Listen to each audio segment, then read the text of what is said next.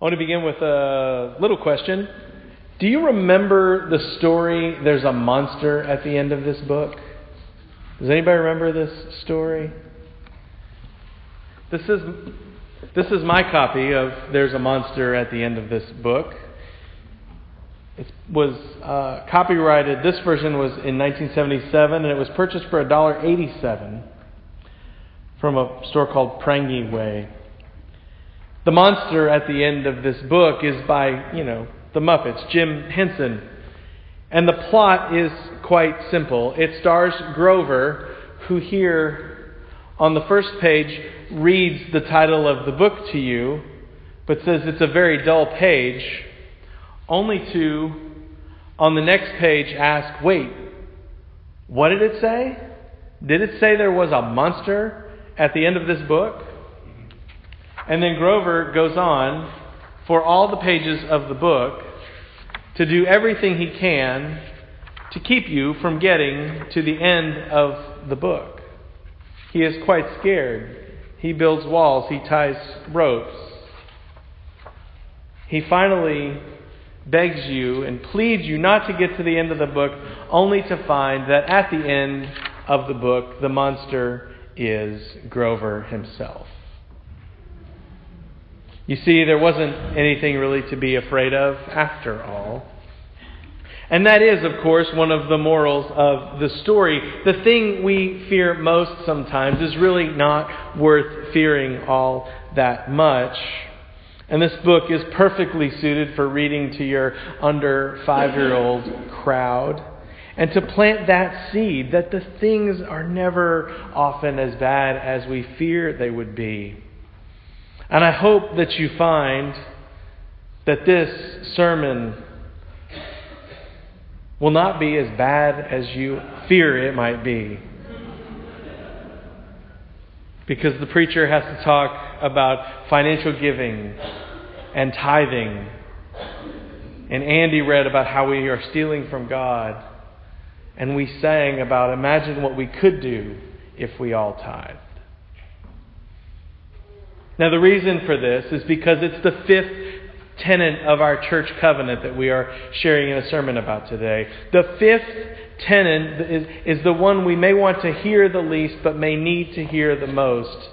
And it goes like this: that as stewards of the Lord we will cheerfully contribute of our means as He has prospered us, according to the plan recommended by the church for the maintenance of a faithful and evangelical ministry among us, for the relief of the destitute, and in cooperation with Baptists for the extension of His kingdom to all of the world. In the spirit of that tenet, it is easy to see why we choose Malachi and the call for us to bring the whole tithe to the storehouse. And now we hear a sermon or a scripture reading from Mark that challenges us to really ask that question: what does belong to us? Whose is it anyway? And do we trust God enough to do what it is God asks us to do with all that God has blessed us with? Consider at least those two things as we turn to the Gospel of Mark, chapter 12, verses 13 through 17. Then they sent to him, to Jesus, some Pharisees and some Herodians to trap him in what he said. And they came and said to him, "Teacher, we know that you are sincere and show deference to no one, for you do not regard people with partiality, but teach the way of God in accordance with the truth. Is it lawful to pay taxes to the emperor or not? Should we pay them or not?" But knowing their hypocrisy, Jesus says to them, "Why are you putting me to the test? Bring me a denarius and let me see it." And they brought one, and he said to them, "Whose head is this? Whose title?" They answered, "The emperor's." Jesus said to them, "Give to the emperor the things that are the emperor's, and to God the things that are God." And they were utterly amazed. This is the word of the Lord. Thanks be to God. Now, the fifth tenet of our covenant says that we will give according to the church's giving plan. And so let me be clear that our giving plan is, as the kids say, OG. It's old school. The church's plan reflects a biblical instruction and practice to bring 10% of all that we earned, all that we have been blessed with, all that we have been given and entrusted with, to bring that back to God through the church. No, not because the church is greedy, but because the church is the modern day expression and fulfillment of the temple where the people of God were to bring their full tithe to God in the temple. This practice reflects a biblical, historical, and traditional way of seeing how it is we support God's work in the world with the financial gifts that we have been given. We take the instruction from Malachi, who didn't start the practice. Rather, he's just the minor prophet who, kind of late in Israel's history, is reiterating that this is our practice. And we are to do it. And when we don't, as he says, are you stealing from God? And how about if you don't steal, you see how I will care for you and bless you if you give the tithe like I ask. Malachi clearly connects to that fifth tenet of the covenant. But from the Gospel of Mark, we are called, I think, to share all that we have with open hands. From the Gospel of Mark, I think we're reminded that all of this is God's. Our stuff, our money, our resources, our talents, they are not just ours to hold on to keep, to hide it under a bushel. No. They're given to us by God so we can be faithful with them and practice faithfulness to God who gave them to us in the first place. And if we see that, as I've already sort of used the language to reflect, if we see that all we have already comes from God, it should be no problem to tithe. Because, to quote a deacon like Andy and most deacons who stand here and pray on Sunday morning before we share the offertory, God is just asking for a portion back of what has already been given to us.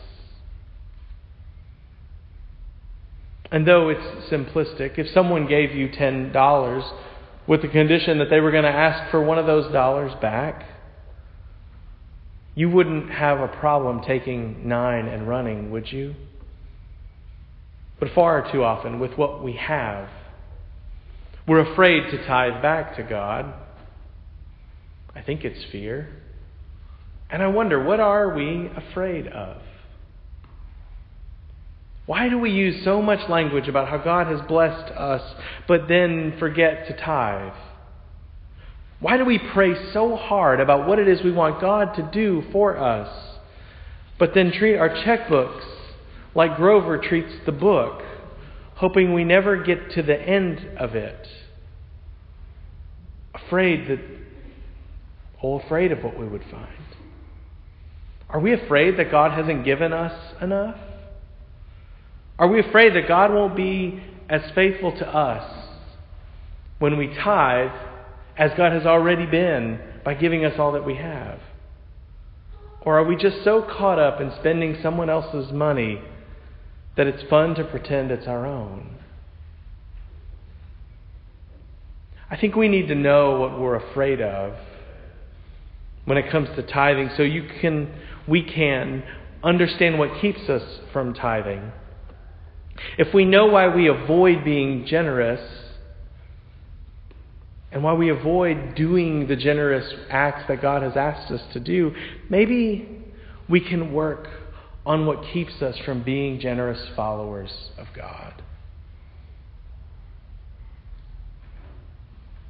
Now, if I can change gears for just a second to talk about the church and money, I need to confess that the church does a pretty good job of mixing up the conversation about stewardship and finances and being faithful and paying the bills.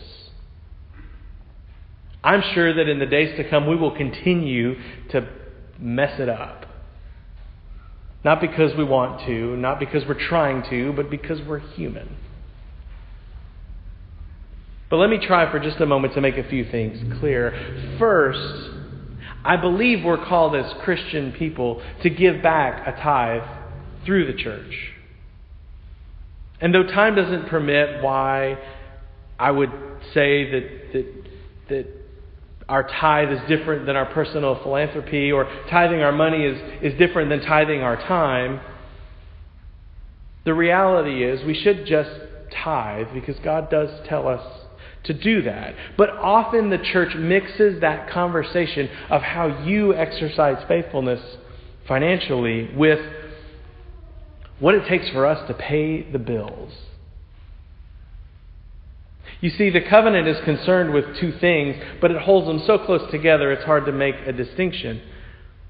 The covenant is concerned with your spiritual life and your tithing. But the covenant also says that as members of Oxford Baptist Church, we are going to support the ministries and missions of God in the world through our financial gifts. So we have a church budget that allows us to do things like pay a staff, keep the lights on when the power is connected, purchase Sunday school quarterlies, cover all kinds of expenses, and give money to ministries throughout our community and world that help the destitute and extend God's mission. And so, yes, the church as an organization and an institution needs you to be generous to support those things that help the ministries of the church keep going and function and grow and change and hopefully continually meet the needs of a community that needs to connect to the kingdom of God. But oftentimes, because talking about tithing feels like a monster at the end of a book. The church only talked about money when the bank account balance got kind of low, or we were running kind of far behind on what it was going to take to cover the expenses. It's only when we're about to bounce some checks that we appeal to your generosity, which disconnects the fact that you need to tithe as God's child from how does the church pay its bills. Because your spiritual stewardship, doing what God's called you to do, certainly helps us pay the bills. But just thinking, okay, how do I be faithful enough to help the church pay the bills, isn't big enough for what God wants to do. Now, lest you think I am interested in growing a gigantic enterprise here, I don't necessarily believe that we need Oxford Baptist Church to be a multi-million-dollar enterprise. We don't need your tithe so that we can grow the church's budget as big as possible. But we do need one another to be faithful so that we can do what it is God's called us to do, care for the destitute who God has placed in our world, our lives, and connect to God's work in the world in a meaningful way. This is what our covenant wants for us. This is what we say we're going to do with and for one another as we are a part of this church together. This is what the covenant wants as the way for us to become repeatedly and regularly faithful when it comes to the gifts God has given us. And if you remember back to that which Andy read, when we become faithful with our finances, I think we'll grow spiritually and God will take care of us. When we become financially faithful, our church's commitment to God's work in others' lives and in our community becomes enriched. And when we become financially faithful, I don't think we get to the end of a checkbook and find an emptied bank account. Because there's not a monster lurking back there to take everything from us. Rather, what we find at the end is a life that was enriched and fulfilled. Because not only did we use our time and our talents and our energy the way God wanted us to, we used our financial gifts as well. And God responded to all of the ways that we were faithful to Him.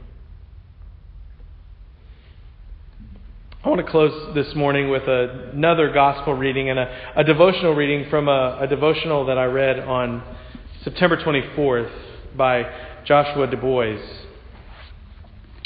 The devotional is called Situational Obedience, and it's based on Luke chapter 16, which you may not have memorized, so I'm going to read it for you. He answered, "I beg you, Father, send Lazarus to my family, for I have 5 brothers. Let him warn them, so that they will not also come to this place of torment." Abraham replied, "If they have Moses and the prophets, let them listen to them." "No, Father Abraham," the man said, "but if someone from the dead goes to them, they will repent." And Abraham says, "If they do not listen to Moses and the prophets, they will not be convinced, even if someone raises from the dead." The devotion is short, and it is this. So often we think that if God does one more miracle, answers one more request, then we'll trust and obey. "Just prove yourself one more time, Lord," we say. "Show me evidence of your power on this occasion, and I'll never forget it." But it doesn't work that way. Jesus told the story of a man burning in torment who begged Father Abraham to allow him to return to the earth and warn his brothers so that they would avoid the same fate. Abraham declined the man's request because Abraham knew that even if these brothers saw their own resurrected sibling, they would still not change their ways. We must avoid making our obedience situational, depending on some miraculous action of God. Either we belong to Him and follow His instructions, or we don't. Let's not make God prove His worth.